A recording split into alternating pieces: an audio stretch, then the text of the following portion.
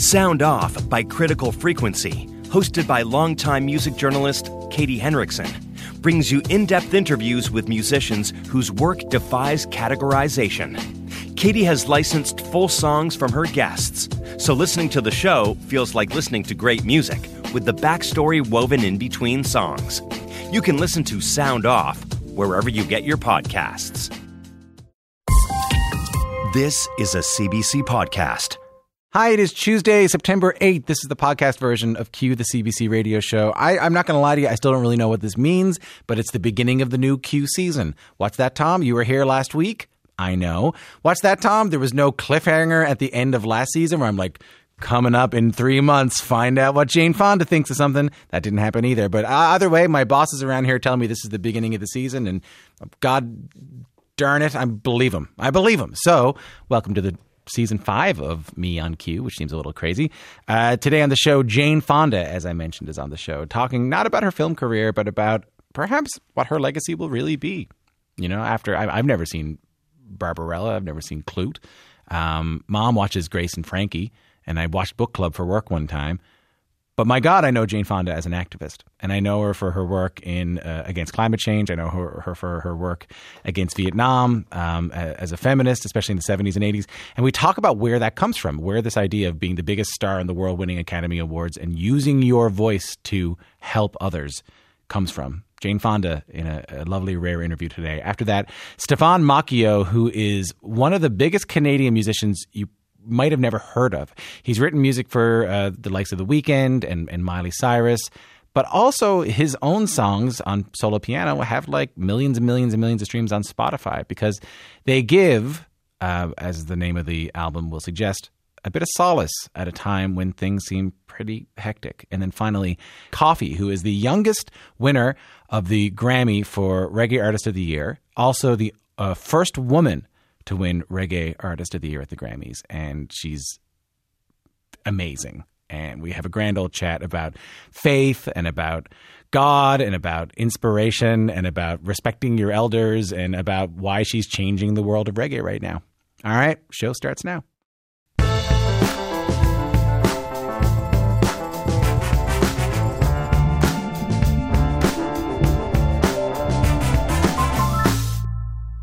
Jane Fonda has been a big presence in our culture for generations. She got her start in movies in the 60s and 70s. There were films like Barbarella and Clute. Most recently, she's been in movies like Book Club and the Netflix series Grace and Frankie.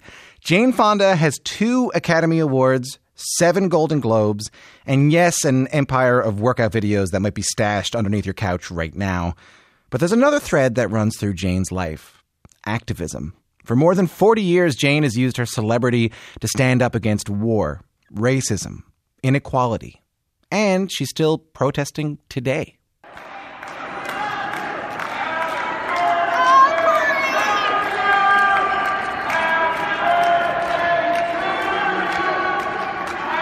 That is Jane Fonda getting arrested in Washington, D.C. just before her 82nd birthday. She moved to the U.S. Capitol to lead weekly climate change demonstrations. She called them Fire Drill Fridays. She'd show up every week with a red coat and a megaphone to lead thousands of people in civil disobedience. She's been arrested 4 times, spent a night in jail, and Jane explains why she's doing all this in a new book called What Can I Do? My Path from Climate Despair to Action. You're about to hear us talk about her life, and we tossed in some pretty wild archival clips, too, including one of then-President Richard Nixon talking about Jane as she was protesting. But we started first with Jane Fonda's most recent arrest. And I was curious if she ever imagined she'd spend a night in jail in her 80s. Well, I never imagined I'd live this long. I guess if I'd ever imagined I'd live this long, I would have figured I'd go to jail. Women get much feistier and braver when they're older. I mean, you write about being the kind of person who walked the walk, you cut back on red meat, you got an electric car, but then something changed and convinced you to ramp up your own climate activism. What was that? A year ago, I was in Big Sur with friends, which, by the way, Big Sur is burning. God help us all, it's on fire. And I read a book by Naomi Klein. She's a Canadian. She certainly is, yeah. all of her books have a huge impact on me in my life, but her last book is called On Fire, A Burning Case for a Green New Deal. That's what I needed to get me off my duff and into action. I knew that I needed to do more. I started reading the science and realizing that the window of opportunity, it's closing, that window. We have to work real fast.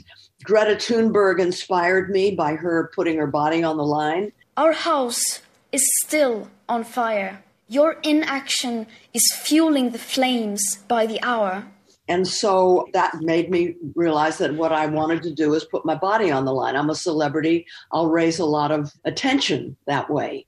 When did that start? Take me back to the roots of your activism. What's your earliest memory of being so moved by an issue that you had to do something about it? 1970, the indigenous people in North America who were protesting a lot of things, including their salmon rights that were being damaged by dams being put in and their cultural heritage and land being taken away. So that was my first arrest, was with Native Americans up in Tacoma, Washington.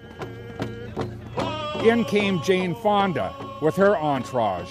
We climbed over the fence, and then the military was unleashed. That's when I really realized that I had a special responsibility because I was a celebrity. When I realized what it meant to have my presence there among all those tribal nations that were protesting. But in the past, you've talked about how, as a young woman, you were the daughter of Henry Fonda. You are the daughter of Henry Fonda.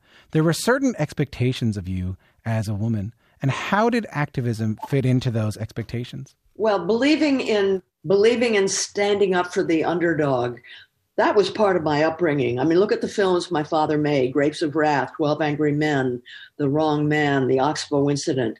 Those were the films that he loved, and they were about fairness and justice. There are 11 votes for guilty. I won't stand alone. We'll take in a guilty verdict to the judge right now. All right, let's do it the hard way. Yeah, that sounds fair. Everyone agreed? Anyone doesn't agree?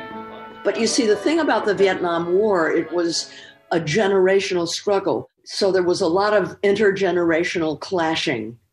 I remember when he went over, my dad did, over to Vietnam with the USO, the entertainers who go over and entertain the troops. He was invited to do that. And when he came back, the thing he kept talking about was there are no battle lines. You don't know where the enemy is. He was just flummoxed by that fact. But he was just worried that I was going to get in trouble like celebrities had in the 50s when they spoke out. Are you or have you ever been a member of the Communist Party?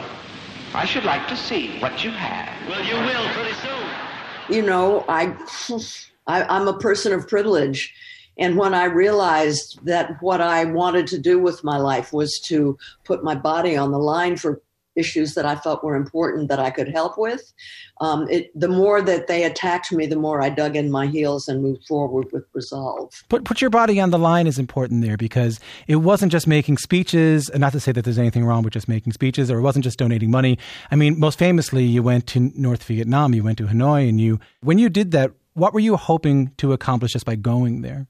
The only reason I went was to prove that the United States was trying to destroy the earthen dikes of North Vietnam. It's like Holland, it's below sea level, the Red River Delta is. And if the dikes were destroyed, according to the Pentagon Papers, hundreds of thousands of people would die from drowning or starvation. And we were bombing the dikes.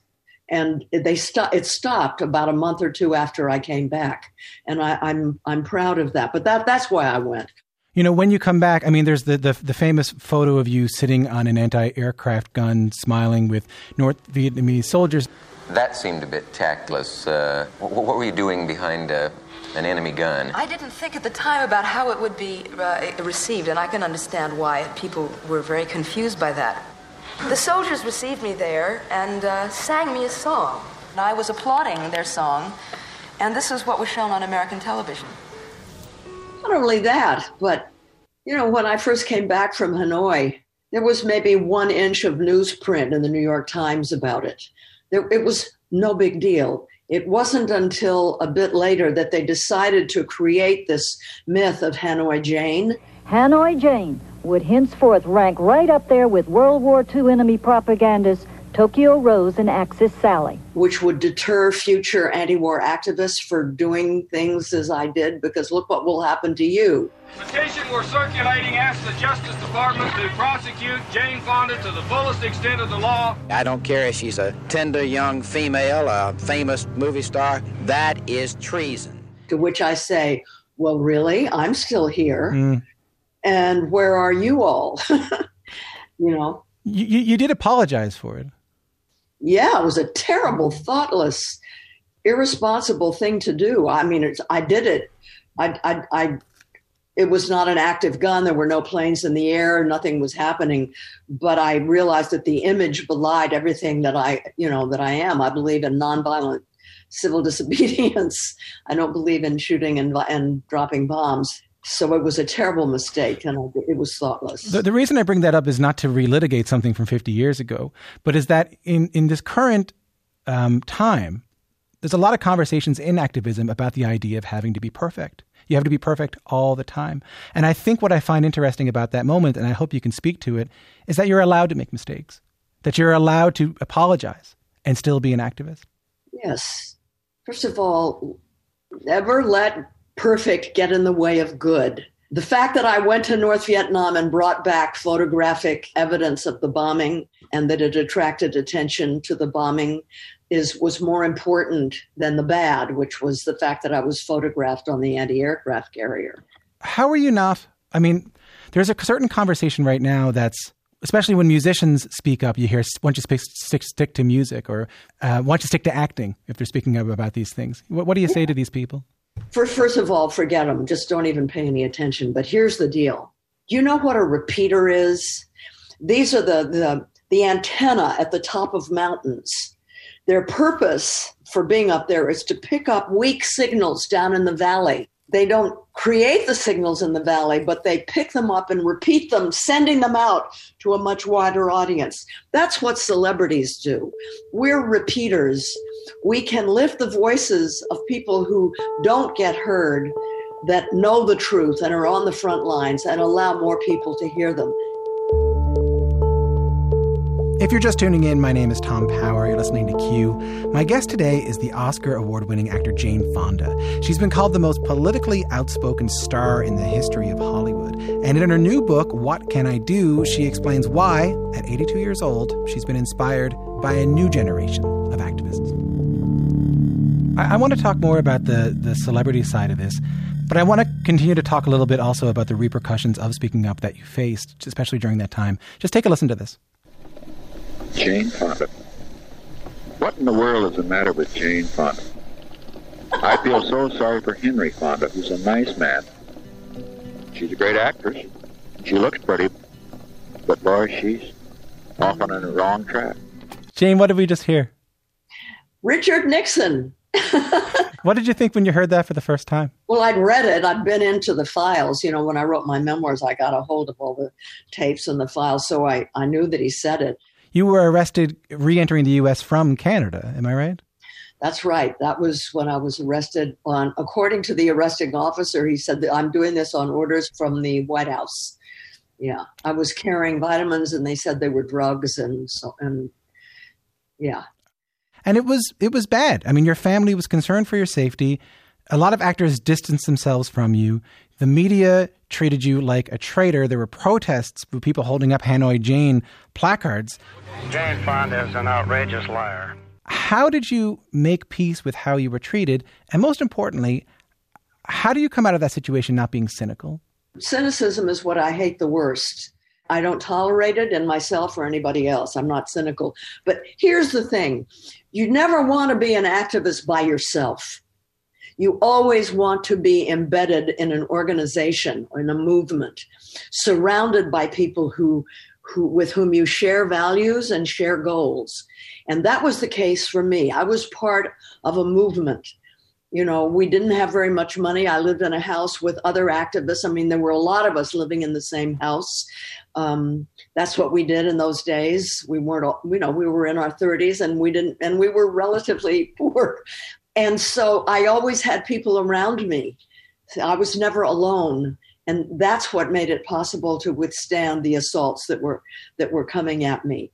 I knew who I was. They couldn't tell me who I was, they being the administration and the right wingers.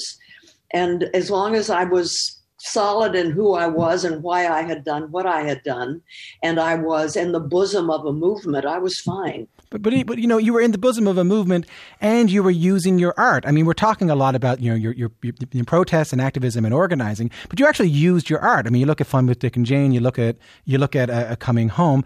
How did you incorporate your values and your activism actually into your career in Hollywood? Well, I was, for a number of the early years of my activism, my celebrity, I found it problematic. Unlike most, this is where I'm different than a lot of celebrity activists. I'm on the ground. I was on the ground a lot in different parts of the country. I was at the Superfund sites. I was in the factories of Detroit talking to organizers. I was on Indian reservations and so forth. So the celebrity kind of separated me from the people that I was working with. I always felt like an outlier. And one day I had a friend, he was a black lawyer in Detroit. He was the head of the Revolutionary League of Black Lawyers. Ken Cockrell was his name. And he said to me, he was like my mentor at the time. And I said, I think I'm going to quit Hollywood and become just a full-time organizer. And he said, Fonda, wait a minute. The movement has plenty of organizers. We don't have movie stars. Not only should you stay in the industry, you should pay more attention to your career, be more intentional about your career. And that's where I decided to start making movies that were about things that I cared about. Fun with Dick and Jane and Coming Home. You want to be a part of it, get your licks in with the US of A. And when you get over there, you grow up real quick. China Syndrome. Hello, this is Kimberly Wells, and I'm here at the Ventana Nuclear Power Plant. 9 to 5, etc. 9 to 5 is interesting. 9 to 5, of course, like one of the finest films. You and Lily Tomlin and Dolly Parton, a song that still gets played on the radio all the time. And I remember watching it when I was a kid, and watching it when you're older is a little bit different because you see it a little bit differently. You see it tackling, women's issues like equal pay and flexible work. Did you have any sense at the time that film would be revolutionary? Oh, yeah, absolutely. One of my best friends from the anti-war movement, her day job was organizing secretaries. Her name is Karen Nussbaum. Karen, when I was with her, would tell me stories about secretaries. And that's when I said, I got to make a movie about this. Couldn't we just all get together and complain? Complain to who? Let's face it, we are in a pink-collar ghetto. Let's have another drink.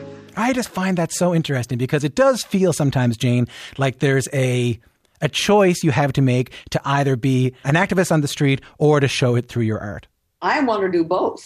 The reason that those films worked was because I had spent time with the kind of people that we were concerning ourselves with. Coming Home, for example, I spent years talking to military wives, women whose husbands had gone overseas and come back unrecognizable.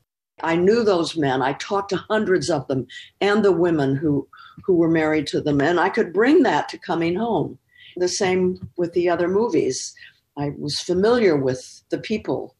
One of the conversations we're having a lot on this show is about fashion, specifically around sustainability in fashion and climate change. And you're an interesting point in this because at the last Oscars, you showed up wearing a 6-year-old gown and you declared it was part of a bigger plan not to buy new clothes. Have you been able to hold yourself to that one? Now, I have to say I've not changed shape so I can wear clothes that I wore 20 years ago. And so I have a lot of clothes, but I'm never going to buy new clothes again, no. What spurred that decision? Consumerism. We have to walk our talk. If we are against consumerist society and that contributes to global warming. See, when I grew up, it wasn't that way. Consumerism wasn't what it is today. It just wasn't that important to have a brand, be wearing a brand, and so on and so forth. And I read that Greta Thunberg is part of Stop Shop. I'd never heard that word before. And I looked into it and I decided I was going to do that too. Interesting. I want to close out like this. There are a lot of activists who have expressed great despair over the climate and anxiety about the future. But you who have been through dark times before, you were through dark times with Vietnam, you were dark times throughout your career. I want to go back to something you said. You said cynicism is the thing I like the least in the entire world, but I think it takes work. So how do you keep hopeful, and what keeps you hopeful? Well, getting older takes work, and getting older really helps because been there, done that, things have been bleak before. We survived. We got through. How did we get through? Staying active. When I start getting depressed, I know that the best antidote to depression is activism. When you put yourself on the line, the depression disappears. I've been arrested I've been arrested for civil disobedience, but this was very deliberate. This was the first time, this Fire Drill Friday, the 4 months in DC before we went virtual. It was like my idea, and I didn't rely on some guy to give me the narrative. I kind of owned it. So when the first day that I was standing on the steps with 15 other people holding our placards and chanting, I felt so good. It was like stepping into myself. When you're putting your whole body on the line for something that you believe in, when you're fully aligned with your deepest values, first of all, it's hard to do that in this day and age. And then when you do, there is such a feeling of empowerment. And I realized that the other 14 people felt the same way. And on the last day, 4 months later, when there were 350 people standing on the steps I could see in their faces, they all felt that. And it included a bunch of celebrities, Joaquin Phoenix and Martin Sheen and Susan Sarandon and lots of others. Putting yourself on the line is the key to being hopeful. That's a beautiful way to end it. Thank you so much, Jane. Thank you. Jane Fonda is an actor, producer, fitness coach, and activist. Her new book is called What Can I Do? My Path from Climate Despair to Action, and it's out on September 29th.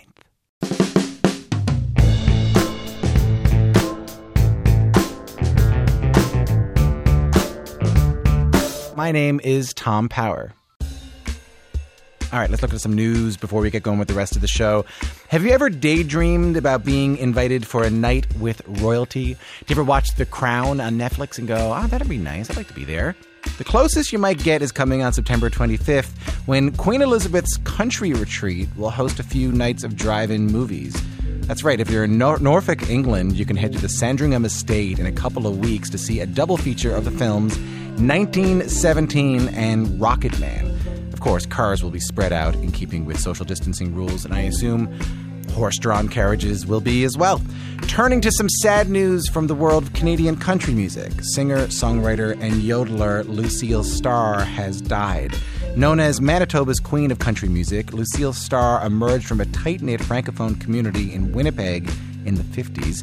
She started out in a duo known as the Canadian Sweethearts, but she had her biggest hit as a solo artist with one called The French Song, which, check this out, sold over 1 million copies at the height of Beatlemania in 1964. Lucille was the first Canadian woman to perform at the Grand Ole Opry, the first to be inducted into the Canadian Country Music Hall of Fame. Her family confirmed her passing after a long illness on Friday in Las Vegas, and she was 82 years old. I know you're curious to hear this music. Let's take a listen to it. I don't think it gets played on the radio near enough. This is Lucille Starr with Quand le soleil dit bonjour aux montagnes, also known as The French Song.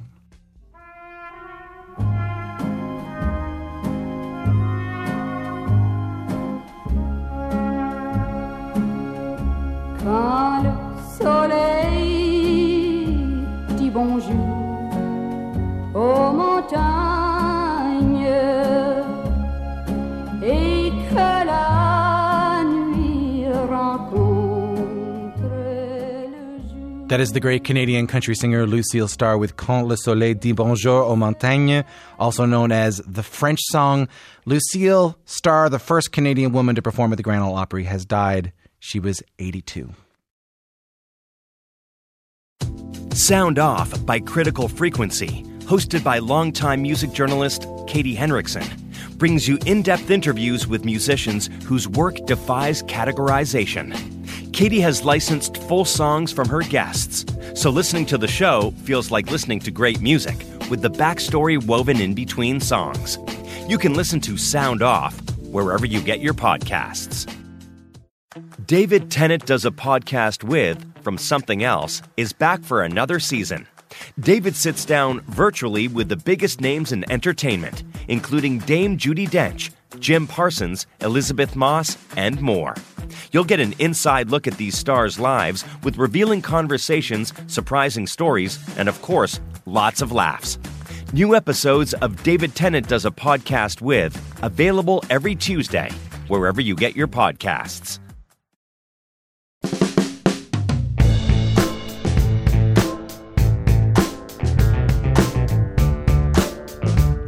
All right, I'm going to play you 3 songs. I want you to guess what they have in common. Just yell out the answer. You ready? Take a listen.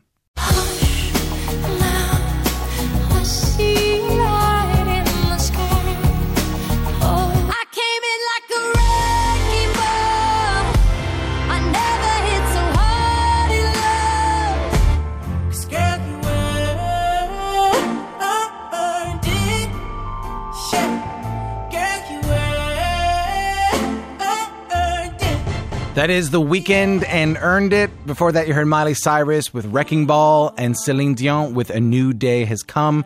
What is the common thread? They're all Billboard Hot #1 hits. Well, Hot 100 hits, I should say. Check. They all got tons of play on the radio. Check.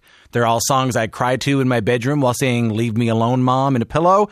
Check. But the secret sauce to all of those jams is Stephan Moccio. He's a composer, songwriter, and producer. He's been nominated for Grammys and an Academy Award, and he co-wrote all of those songs. Oh, and he also happens to be Canadian.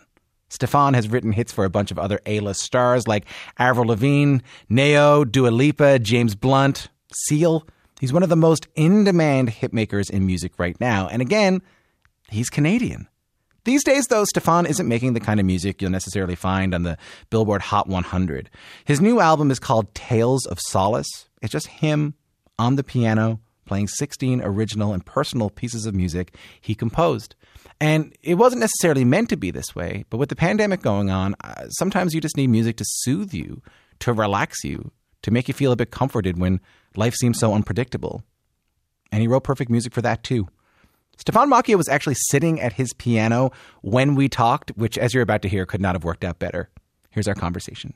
I don't want to be glib here, but I feel like you might be meant for the pandemic because your job as a composer is a very solitary one. Like, it feels like not a whole lot has changed in terms of inside the house. No. And you know, in a perverse way, my creed and like a sort of mission statement I made to myself about 1.5 years ago when I decided to do this album was I wanted to come back to introspective music to sort of be alone with yourself too, and it was a real strong commitment to do that. Then boom, the world shut down in March. And we literally, the artwork that we took for this album was taken 2 weeks prior in London, England, and we photographed a room that resembles a quarantined room because it was literally to match my music. We had no idea the world was going to go down in some shutdown, so it was. In a perverse way, it was a perfect storm of events. I felt that we needed to reevaluate ourselves. I needed to reevaluate myself for sure. My life was way too complicated here in LA. I'm a proud Canadian, and I just wanted to kind of come back to simple things, if that made any sense. And then all of a sudden, that combined with what was really going on and the need for sort of introspective music was just incredible. When you were growing up in Niagara Falls, when you were a kid, was the piano a place you could go to be introspective, to be sort of by yourself alone with your thoughts? Absolutely. I mean, I've been at the piano since I was age 3, so I was properly improvising by the age of 10 and understanding that I can now start to have a dialogue with the piano. So in a lot of ways, not to sound cliche, but the piano became my therapist, and it was very healing, sanctuary, if you will, just a kind of an escape. Do you remember the first thing you wrote on the piano? Yeah, it was a song in C major, like a pop song.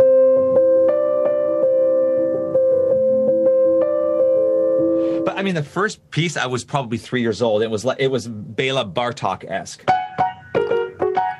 Yeah, that sounds like a Romanian dance to me. It really does. That sounds. And what I love about your story is that there's the audacity comes up a lot, and I can't tell whether it's audacity or whether it's just when we're young we don't know we're taking risks. So I think it's that one. So you went to Western University of Western Ontario. You got a degree in classical piano.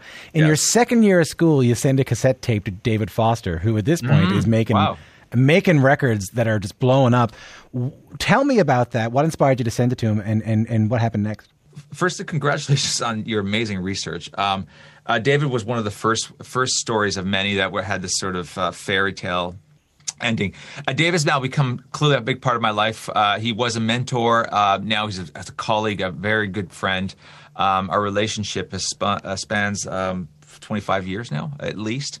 I was in university, and at that time I sent him a cassette of a song I had written, and David immediately called me back. He was in the height of his his golden years as a producer, the Bodyguard soundtrack and Streisand and Celine, and he was already probably had sold 500 million records. And he called me back to say, "You're Canadian. I just want to say that you've got the goods to make it." And that phone call just fueled me to graduate faster. I fast tracked my degree. Got the hell out, and I basically went to LA to go meet with David. And then David, I remember David telling me, if you move here, his word was you'd become king of this town in terms of music. I would come to L.A. and he would oftentimes bring me to dinners. He introduced me to Babyface, to Clive Davis at the time. June Pointer from the Pointer Sisters, Kenny G. So David was he was really kind to me, and we're both pianists from Canada. On top of that, I find this part of your story interesting, and I don't know if it's the most examined part of your story, but I'm always a really big fan of when big-time artists start out playing covers. You look at someone like Keith Urban. This is somebody who was playing the bar circuit in Australia for years, playing cover songs. You look at the E Street Band. You look, Bruce Springsteen and the E Street Band. They knew how to make people move. And what I love about your story, and which I don't know if you talked about too much, is you played piano at the Lounge at the Four Seasons Hotel in Toronto. I would play Misty.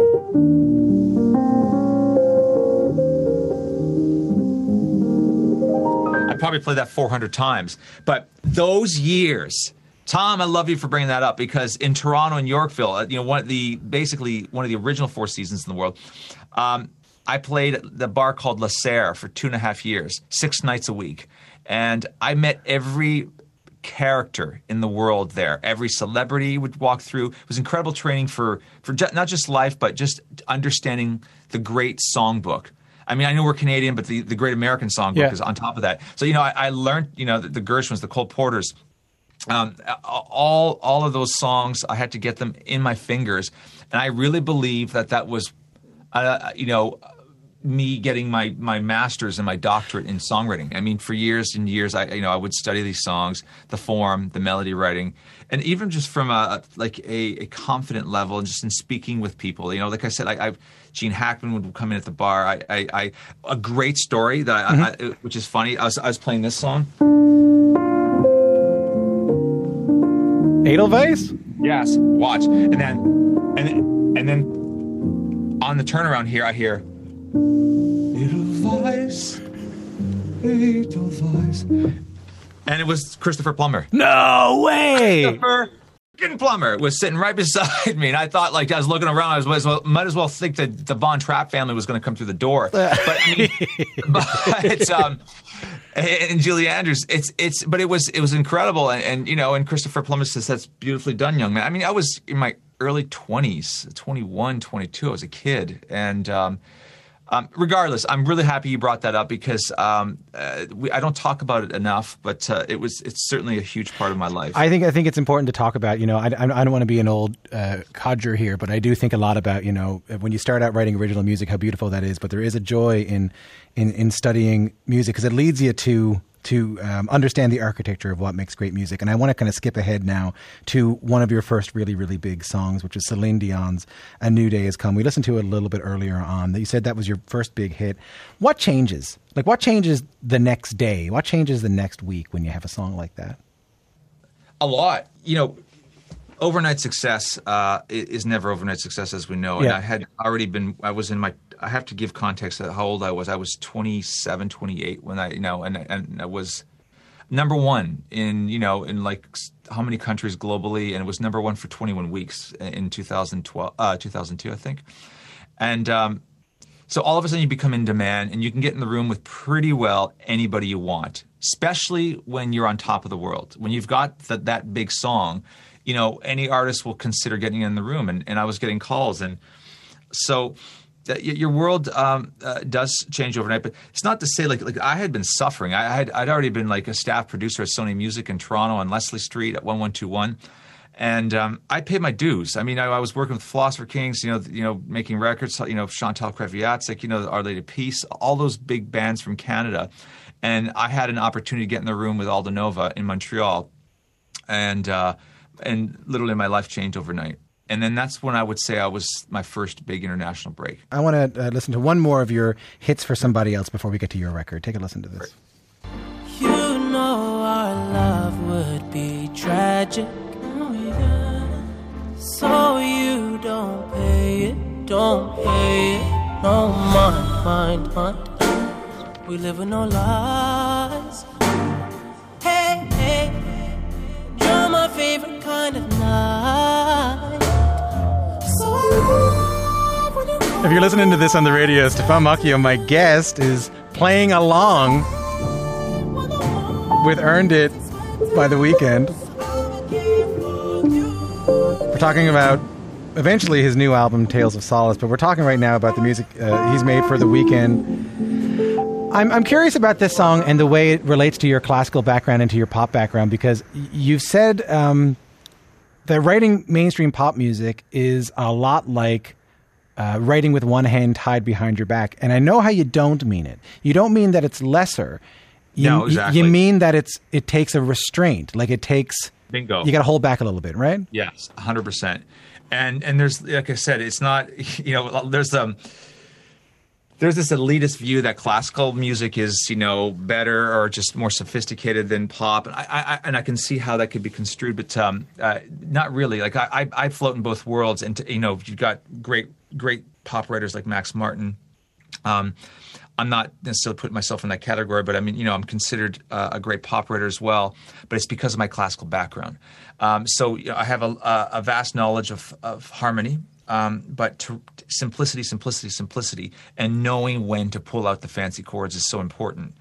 And it's interesting that we're talking about Earned It because Abel, a.k.a. The Weeknd, and Jason Dahila, both Canadians, they came to me with the germ of that song idea, and but you can hear a lot of jazz elements in Earned It.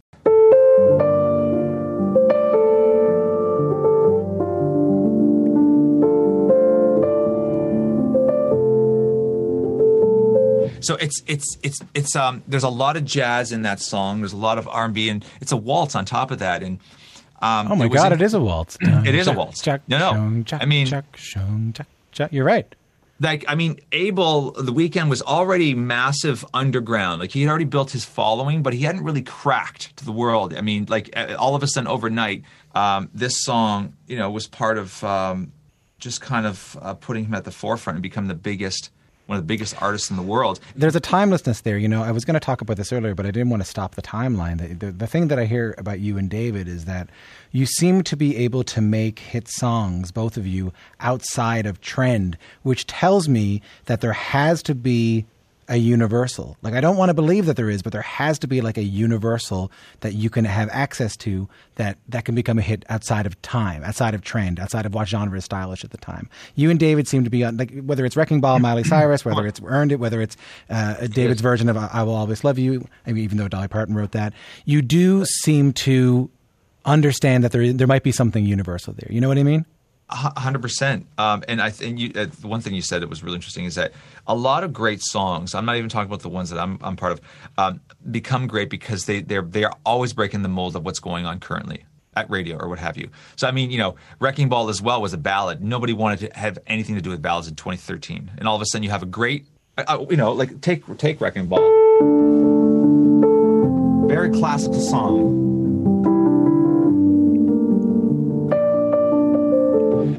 And then... it's a killer song, though, man. It's just a killer. Thank you. I mean, but even that chorus is so tender. It was originally written as a piano melody.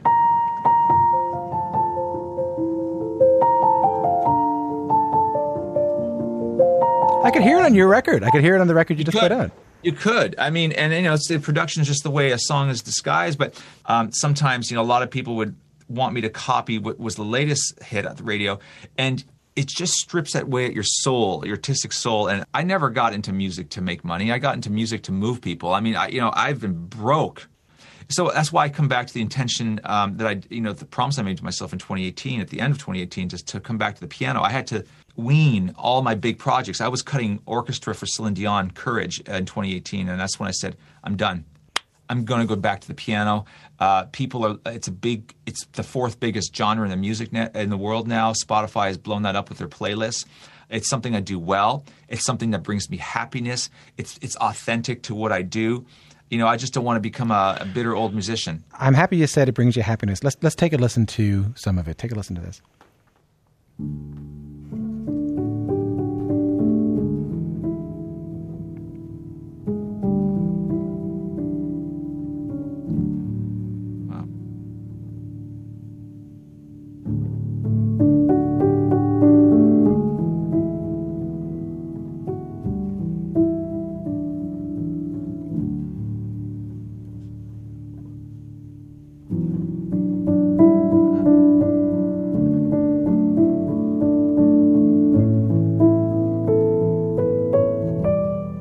Stephan Moccio from his album Tales of Solace. A beautiful collection of 16 solo piano pieces. You're listening to one right now called Fracture, which is the first single. And it made me think about, I've been listening to a lot of, this is a bit nerdy here, but I've been listening to a lot of Thelonious Monk recently. And I love the way he plays the piano, of course. And then I went looking for interviews.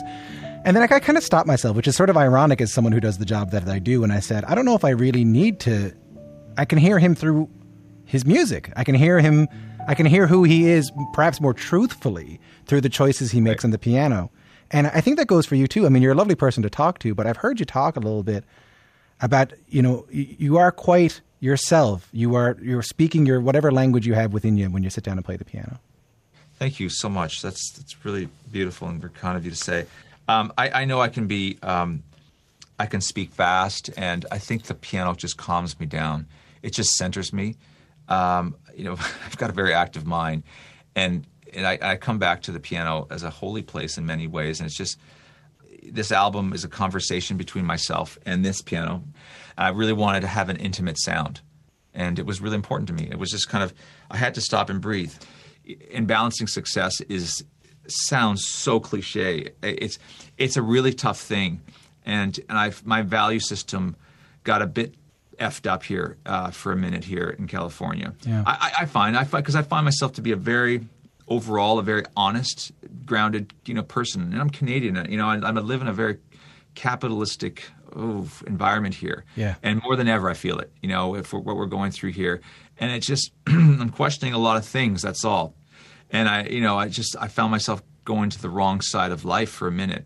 Nothing dark. Don't worry. That's not what I'm insinuating. But I'm just saying, I think that's what happens when you sort of go, okay, what do I want to be for the next chapter of my life? And I felt like I was just trying to chase the charts. I don't need to. I've done that. I've already had the big hits.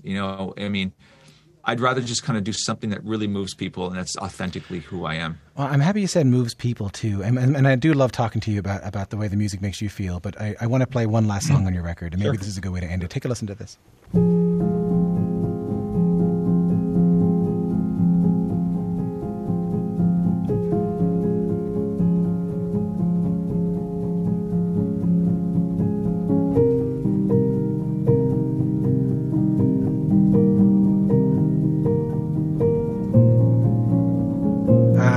That's a beautiful song. That's called Sea Change. I can't get into this because I get nerdy sometimes. I love when someone can play in odd time signatures and still make me feel something. You know what I mean? Thank you. No. That's amazing. It's amazing that you're hearing that. And that particular piece was an improvisation. It's a personal favorite in that it was just stream of consciousness. I didn't compose it. I was just noodling at the piano.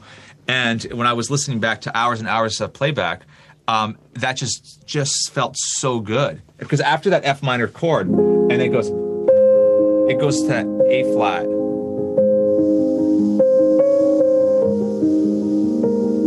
And there's some beauty in that, and that's why I call it the sea change, just because it shifts so drastically from a minor to a happy place. And it's sort of the tide shifting in the ocean. So I'll close off like this, I'm not surprised that piano music is the fourth largest genre of music in the world. That's huge on Spotify. Composers like Satie have had a resurgence. Very chill, beautiful, great piano players named Brad Meldau have had career resurgences right now. And I think it's because there is a peacefulness that can often come through that instrument and through this music. And think about all the things we're facing right now: the pandemic, a looming, very important U.S. election, an unprecedented uprising against police brutality and anti-black racism, economic uncertainty, family uncertainty. What do you hope your music might give people who are anxious right now, that maybe it also gives you?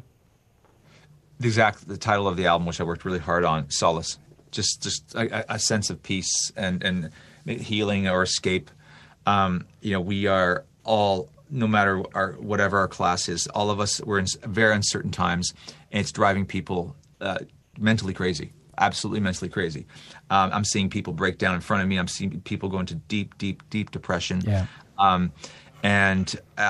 That title was birthed in COVID. The entire album was birthed outside of COVID. And it's important for me to kind of say that to people. I was feeling the urge, like I said, to come back to simpler things. But that title I gave in these times, and Tales of Solace means just these 16 vignettes, these nocturnal pieces on this album, are just 16 pieces to hopefully bring you comfort. And I hope it does, because it does for me. I've listened to this album probably 20,000 times. I'm still brings me right back down to a place where I can breathe. Stephan Moccio is a Grammy and Academy Award nominated composer, producer, and songwriter.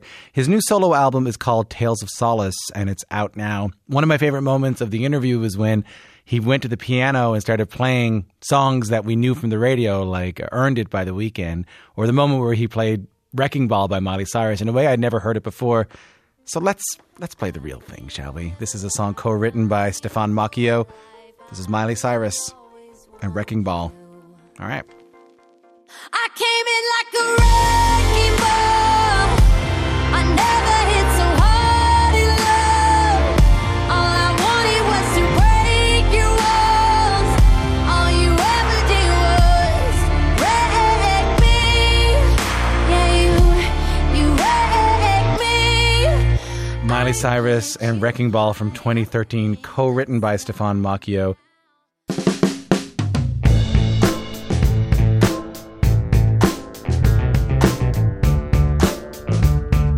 My name is Tom Power. Someone know you're a legend.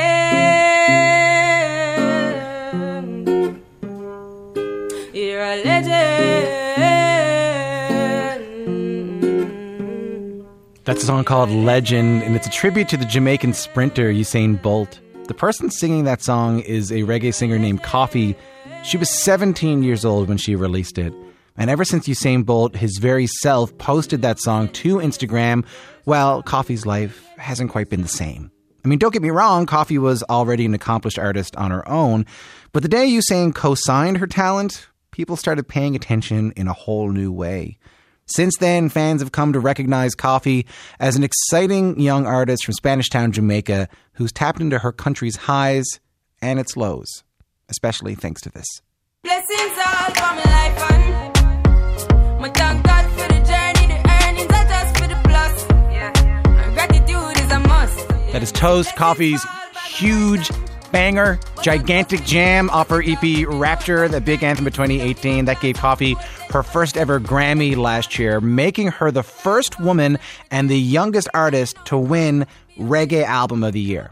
I got to talk to Koffee recently about her rise, about her music, about the past, present, and future of reggae. I should note, though, at one point we started talking about Toots Hibbert of Toots and the Maytals, legendary reggae musician. That's an understatement of the year. And I mentioned an interview I was about to do with him. That's now been postponed because we learned he's recovering from some health issues. Our thoughts and our love are with Toots and his family right now. Either way, here's my conversation with Koffee. The story goes that you decided to pursue music more seriously after you learned you weren't accepted into sixth form at school, which over here in Canada would be the equivalent of not getting into grade 12, which allows you to apply for college or university. Up until that moment, what did you think you were going to do with your life? I was going to become a pharmacist. A pharmacist? Yep. What made you want to be a pharmacist? It was going to make me good money, I think. Good enough. Good start. Fair start. Was music the second choice, or was it even not even just a possibility for you? I didn't think about it as a main career choice. It was always a passion for me, so I just treated it as such, doing it in my spare time. I guess you could still be a pharmacist if you wanted to be. I think so. Maybe, Thank you. Maybe 10, 20 years down the road. Thank you. But when it comes to being an artist, you've said that if you have the talent, that's a start, but you need the courage. And it sounds like you had a moment that you knew you had the courage to pursue it, but when did you know you had the talent to pursue it? I feel like I always knew I had the talent, but I gained the courage at about 16 years old. So I started performing at my high school, and then at 17, I was able to write the tribute for Usain Bolt, which kind of, as you said before, was the start of everything. And then when you did that, you said, I think I'm going to be able to do this. I think I'm going to be able to pull this off. Yeah, pretty much. I want people to hear a little bit of that talent right now. Take a listen to this. Under the pressure, yeah, under the pressure. If your watch up and take away now, reach it in a second, cause we all under pressure, my friend. Sometimes when you feel it, you cry down. I hurt your heart, but do not make it stress, cause it happy be better, not feel living at the ghetto, feel be under the pressure, my friend. Yeah, Lord. That's Pressure, the latest single from Spanish Town's own Koffee. Can you tell me a little bit about that song? That was actually one of the first songs I wrote in my journey. So I wrote that probably after Burning, which was my first single. So even though I'm just releasing it now, it kind of still have that fire and that passion, that specific fire and that specific passion that I started my journey with. So at that point, I was really just kind of rooting for youth and rooting for myself and just kind of being like, yo, I don't care if my school doesn't accept me, I'm just gonna burn down the city in a good way, either way. So that was where I was at. So, yeah. With that song, you gain a bit of a reputation for talking about things like gun violence and poverty in your music, which is not necessarily the types of topics that we look to from an artist just coming out of our teen years. What made those topics stuff you wanted to explore? I don't think it was a matter of choice, like about wanting to explore, but it was just in my direct environment. So usually when I write music, it's directly influenced by what I'm going through or what I'm seeing or what I'm able to relate to at the moment. So that was my reality. Maybe not necessarily like having gunmen in the back of my yard, but I know like around me in my community and in the nearby communities, people who I go to school with, them kind of understand it. And yeah, I think it was only right, I believe. Is writing about it a way of dealing with it? I think so. It's one of the ways of dealing with it. Do you feel different after you've written a song about it?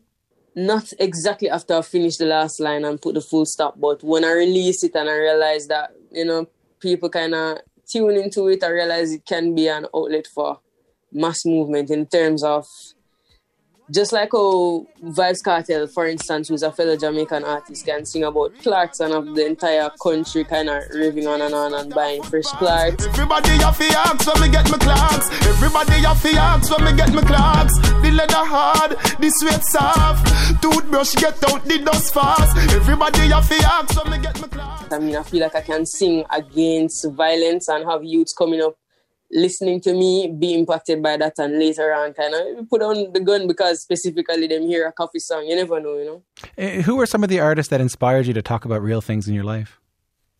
Artists like Protege, Chronix, even Frank Ocean, like on the more emotional side. Bob Marley from a more political, like it's very rounded. Buju Banton, I could go on and on still. I know that your Christian faith, and you've talked about the ways the church has helped you make you who you are today. What role does your faith play in your music? Everything I've learned up until the age of like about 17, 18 had something to do with church because I was born in the church and I used to go like basically every week with my mom. It was just a family tradition. And I feel like as such, I was able to be influenced as an entire being, like as a person, by the things that I learned growing up. So from music to just like Bible passages to, different practices or different ways of thinking, I feel like I've adapted. Some of them I've let them go as well. I'm not a die-hearted Christian at the moment, but I do have a very good sense of like spirituality. I'm interested to hear that I think a lot of us feel that way, that we're not necessarily die-hard Christians at the moment, but there's something sort of indescribable in there, you know what I mean? Like what do you think your spirituality gives you?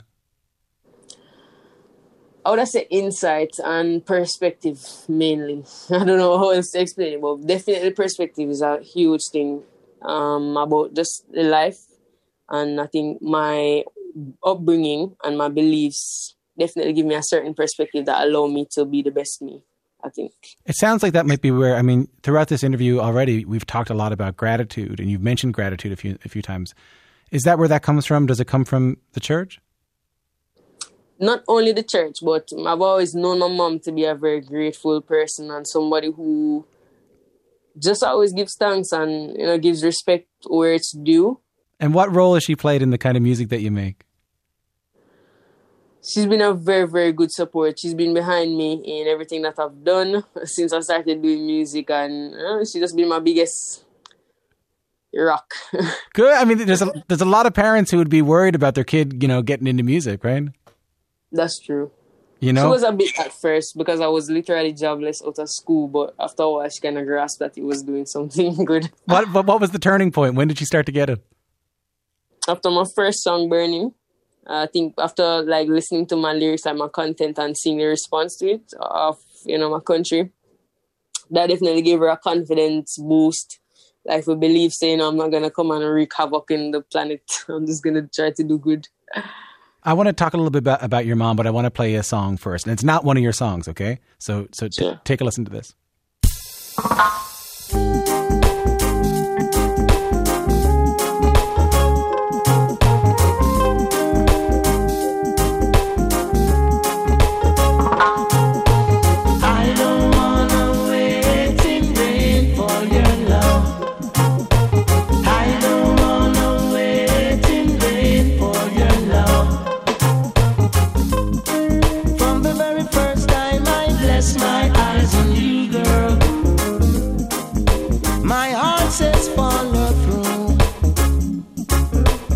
Just joining us, this is Q. I'm Tom Power. My guest, Koffee. The song you're hearing right now, well, it's a cover of Bob Marley's Waiting in Vain. It came out about a decade before Koffee was born. Koffee, do you know who that is?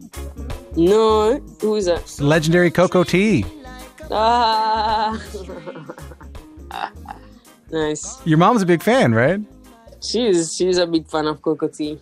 I read an interview where you called Coco T your musical father. What do you mean by that? I was actually responding to rumors that he's my actual father. What? He looks like me, yeah, and his name is Coco T, my name is Koffee, so typical Jamaican thing to assume. So I was actually clarifying the fact that he's my musical mentor, my musical dad, which he is because he brought me out on stage to an event called Rebel Salute, which is one of the bigger reggae events that still happen in Jamaica. And that introduced me to the older Jamaican audience and people who probably wouldn't have tuned into me or, had faith in me as an artist, even up to this day. I got that with the help of Coco T. So he is an actual musical father for me. What do you love about his music? He's very sweet and very pure. I think he's one of those artists who just kind of speaks his mind. Like, kind of similar to Bob Marley, the same style. He just kind of speaks his mind, and I think his music is believable. So you know that his messaging is true to him. It is interesting. You're talking about Coco T and you're talking about Bob Marley. These are artists that, Bob Marley wasn't even alive when you were born, wasn't alive when I was born either. Yeah. But it is interesting that as a young artist, you do have a connection to pioneering artists, like artists that came before you. I believe that's important as well for anybody, especially like an artist or a creative, to kind of understand the history of the space that they're in. Why is it important? I think it allows you to complement the way things have been going. Instead of, I think sometimes we can really get ahead of ourselves as creatives individually and believe that our thing is just so the bomb and we just kind of go off in our own direction. But I think it's always beautiful when somebody can add to something and, you know, add to it continuously and allow it to continue to be great in its own way, rather than to take something over completely and kind of disregard what had been happening before. Yeah, I know what you mean. It's sort of like you'd think that it would be good to think that you came up with something yourself, you know, that you were this original artist. But it can be actually quite comforting to know that you're part of something, you know? True, very true. You know, I'm talking to Toots soon. Toots from Toots and the Maytals. Like, I would like to surprise him with a question from you. Anything you want to ask Toots Hibbert from Toots and the Maytals? Take your time. Probably what has been his most continuous inspiration, or what has been one thing that he's always been able to turn to as a creative, like something that never fails him. That's probably what I would ask him. Well, let me ask that to you. What's your answer to that? So far, it has been my spirituality, just my ability to kind of reset and, you know, pull away from everybody and be by myself and just kind of reflect and get my mind where it needs to be. So far, that's what it's been. You don't find it hard? I find it hard with phones and computers and music and books and everything, just to actually take time to myself and be alone with my thoughts. It's not very difficult for me, to be honest. I think I've always been like somewhat of a loner. I don't know if it's always been healthy, but I think it's always been easy for me. Any women in reggae that you look up to? I feel like every woman that I know of in reggae has been able to influence me positively. Even, I think from the I3s to ladies now like Lila Ike and Savannah, who are younger, closer to my age. I think once I know of them inspire me in some way, kind of give me that belief in my heart that, yeah, you can do it. And, you know, just believe in yourself and keep doing the thing. Yeah, and you're going to be that for a lot of people in reggae music. Does that ever occur to you? I appreciate you saying that. No, I don't think it needs to occur to me. But I appreciate you mentioning that. You know, and the reason I started talking about this in the first place, you know, when you won the Grammy last year for Reggae Album of the Year, which I was watching, by the way, because a friend of mine was also nominated on the pre-show, so I watched you win the award. There was a lot made out of the fact that you were the youngest to win it. But it's also worth mentioning that you're the first woman to win Reggae Album of the Year after decades and decades of phenomenal women making reggae music. Yeah. What do you make of that you're the first one to win that? I feel like now is the time for kind of reset for the world, for kind of reset their thoughts or, you know, opinions of the industry, themselves, their abilities, you know, the distance between them and perhaps a thing like the Grammy ceremonies or something. I think now is a time for the world to really reflect and be like, yo, you know what? Regardless of whatever has happened or hasn't happened in the past, it's now possible because of this moment. Like this, where we stand right now in our journey and in our history. I feel like now is just the time for that. That's what my Grammy, me winning a Grammy is about. More than even me winning the Grammy, I think is a world inspiration. It's just for people to be like, yo, you know what? It's not as impossible as I thought before. It's really an encouragement, really and truly. It sounds like that's something you think about, like women and gender equity and representation in your music. Well, not as an outright mission, but I think in my being, I do appreciate, you know, women being highlighted, understanding the fact that it doesn't happen as often as I think maybe it could. And I do understand that me being a woman can be an inspiration to many others who never even saw themselves accomplishing certain things. So I really do embrace that ability and disposition I'm in. Can I ask you about Toast? Sure. One of your first big singles, it's a jam. You were quoted as saying, though, that you weren't sure that Jamaica would embrace the sound you were bringing with that song. Why did you feel that way? I started out as like more of a roots reggae artist, and I think that means kind of the theoretical definition of reggae, like a one-drop beat. I definitely started out singing on that kind of track, and the country started to accept me as such.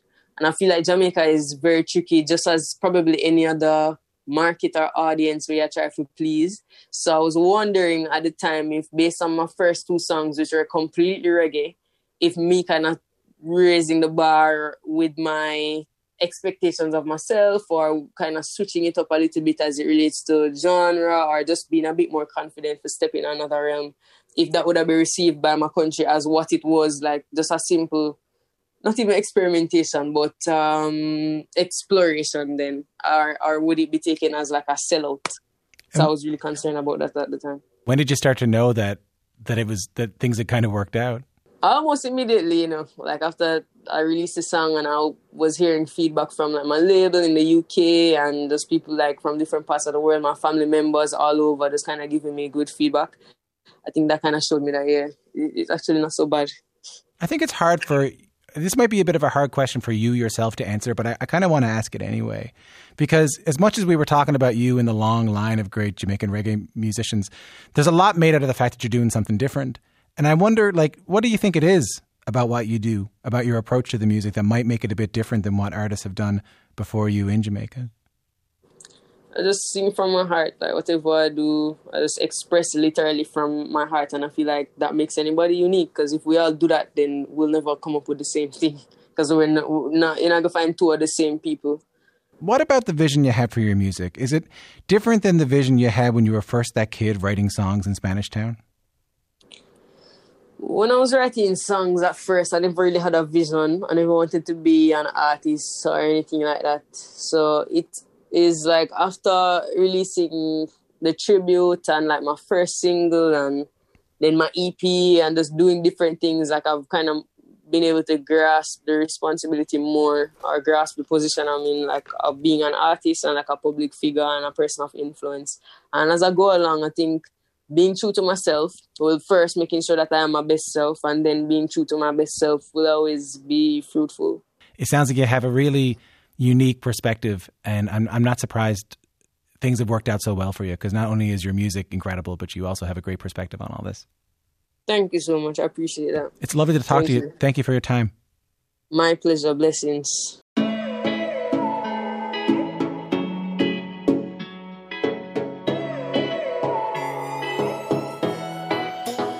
Where will we go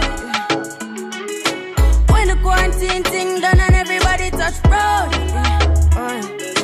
Oh, maybe gonna start pull up in a fast car, yeah. And a fast start make you want the fast part, yeah. I know you're feeling. I mean, what is life going to be like after the pandemic? What is life going to be like after the quarantine? Koffee addressing that on her latest single called Lockdown. Before that, you heard my conversation with Koffee, Grammy Award-winning reggae singer from Spanish Town, Jamaica, currently working on a new project as we speak. So we'll keep you posted on that.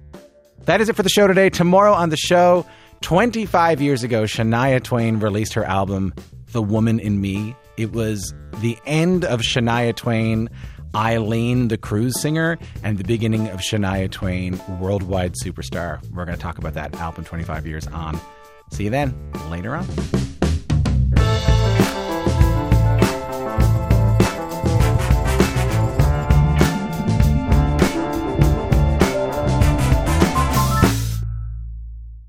For more CBC podcasts, go to cbc.ca/podcasts.